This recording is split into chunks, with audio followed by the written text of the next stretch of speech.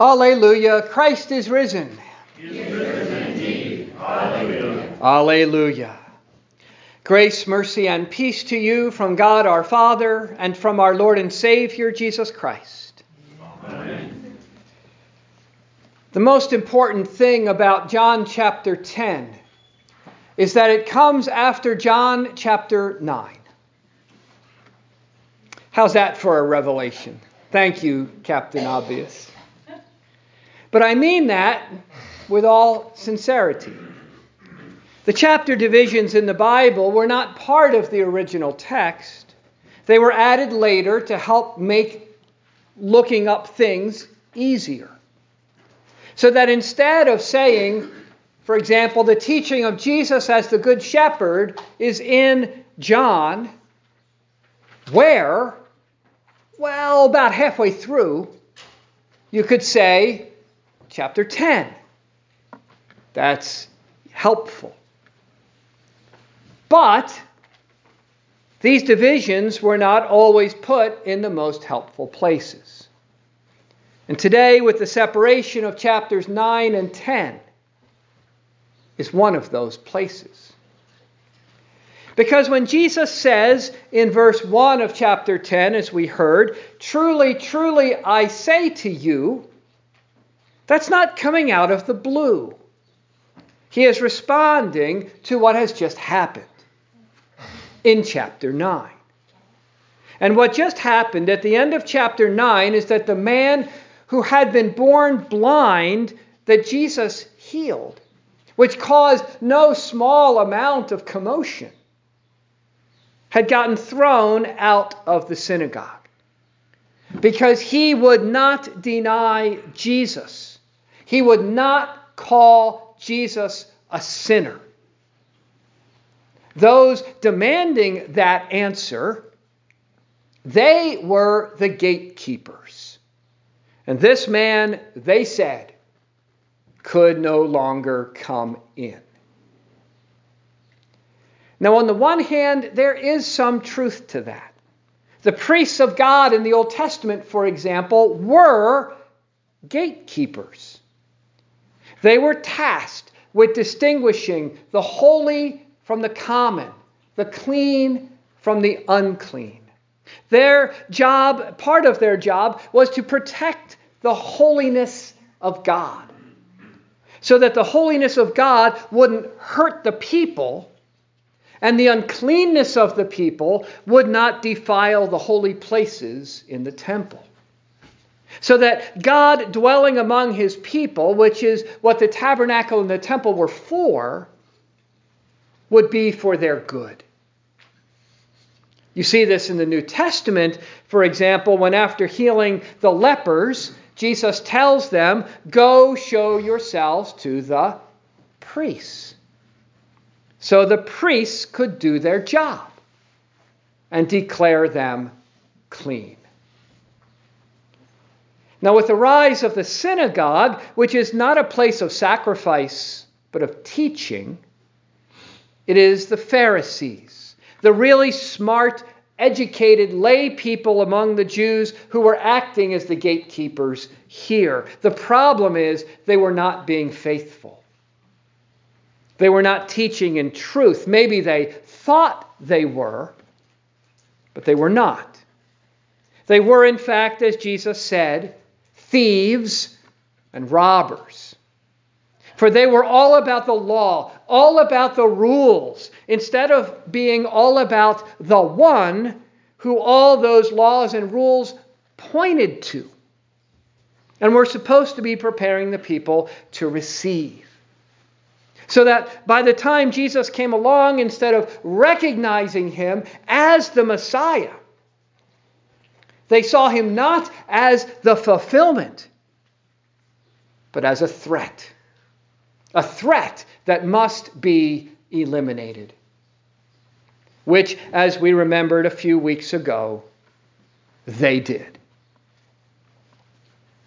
God had spoken this very thing through the prophet Ezekiel. He calls out the so-called shepherds of Israel. They have been abusing the sheep. They have only been feeding themselves. He says this of these so-called shepherds: you eat the fat. You clothe yourselves with the wool. You slaughter the fat ones, but you do not feed the sheep. The weak you have not strengthened, the sick you have not healed, the injured you have not bound up, the strayed you have not brought back, the lost you have not found, and with force and harshness you have ruled them. And then God says through Ezekiel, because of all this, I myself will rescue or save my flock.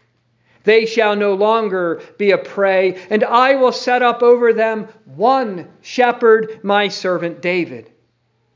And he shall feed them, and be their shepherd. Now, when Ezekiel said that, King David, had already been dead for hundreds of years. So he was not talking about that guy. He was talking about the promised son of David, the one who would sit on David's throne forever, the one David was a pointer to, a picture of, the Messiah, the one who would be God himself.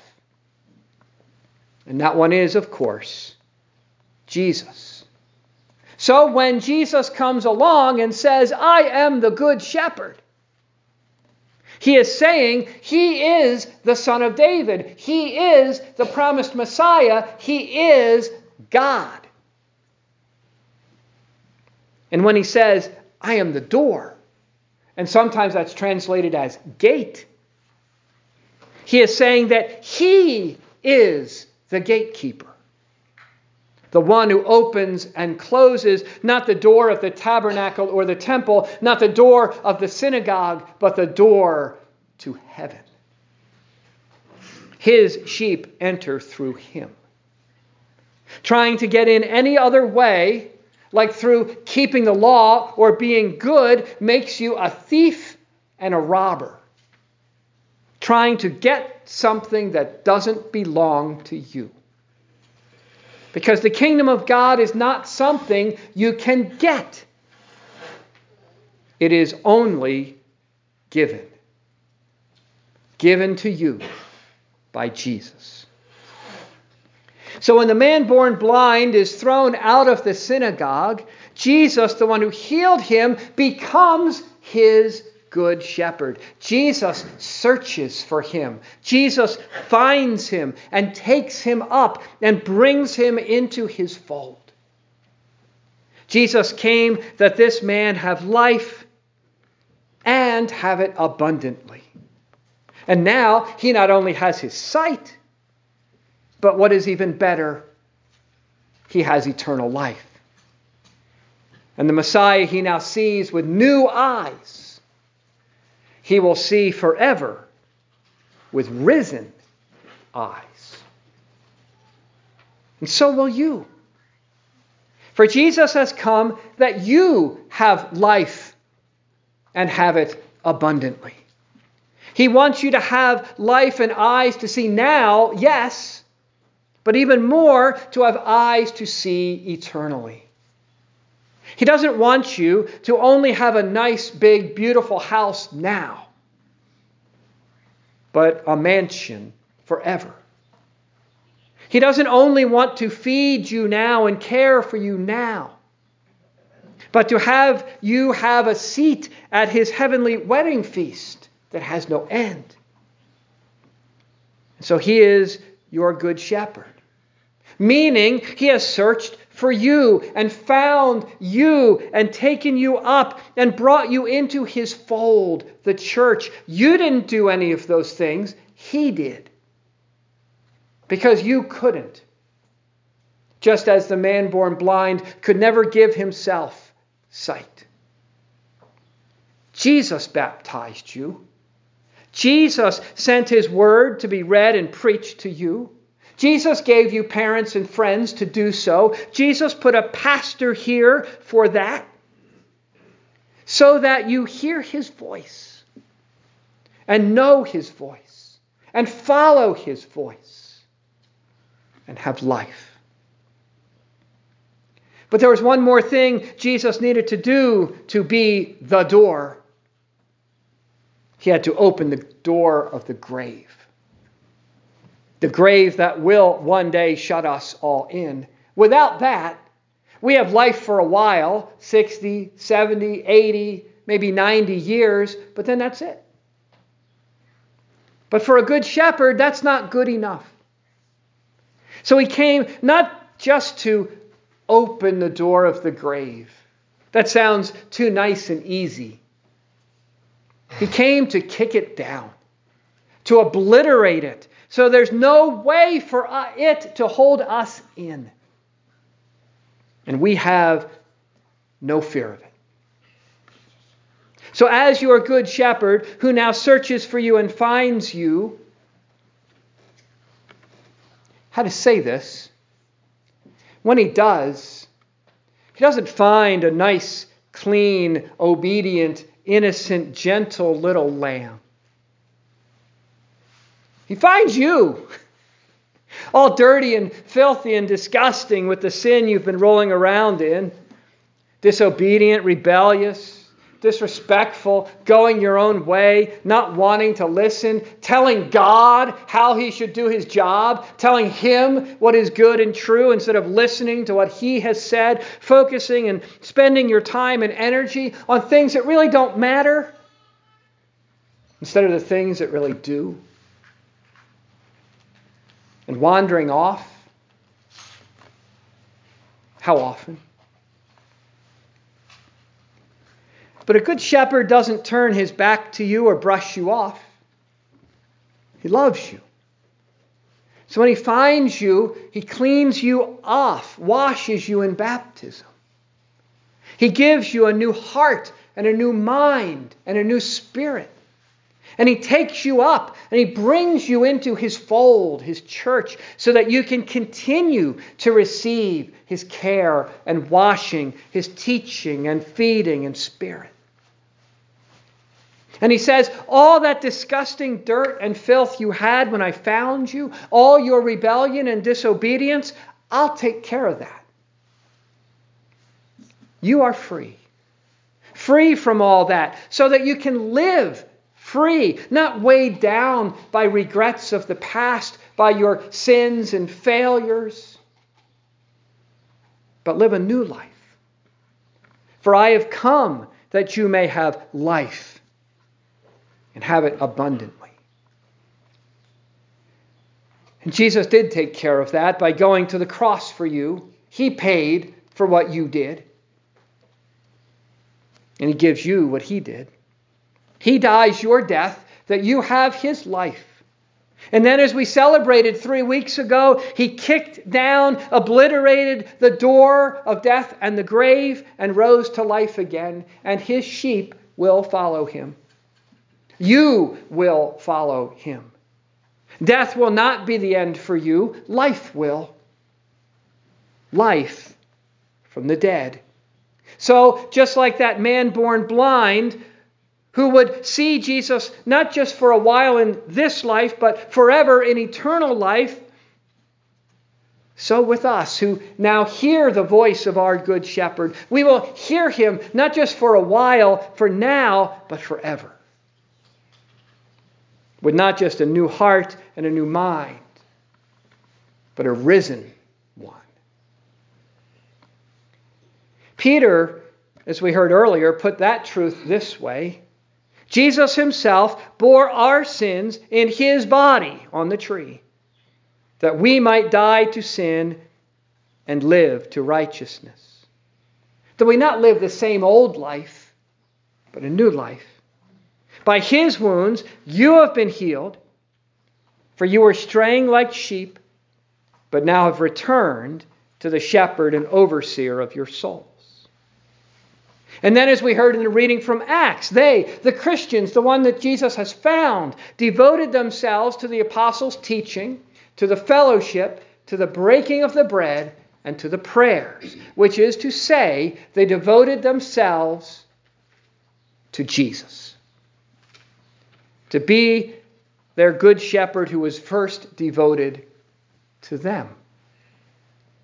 Because to be devoted to the apostles' teaching is to be devoted to their teaching about Jesus. To be devoted to the fellowship is to be devoted to the church, which is the body of Christ.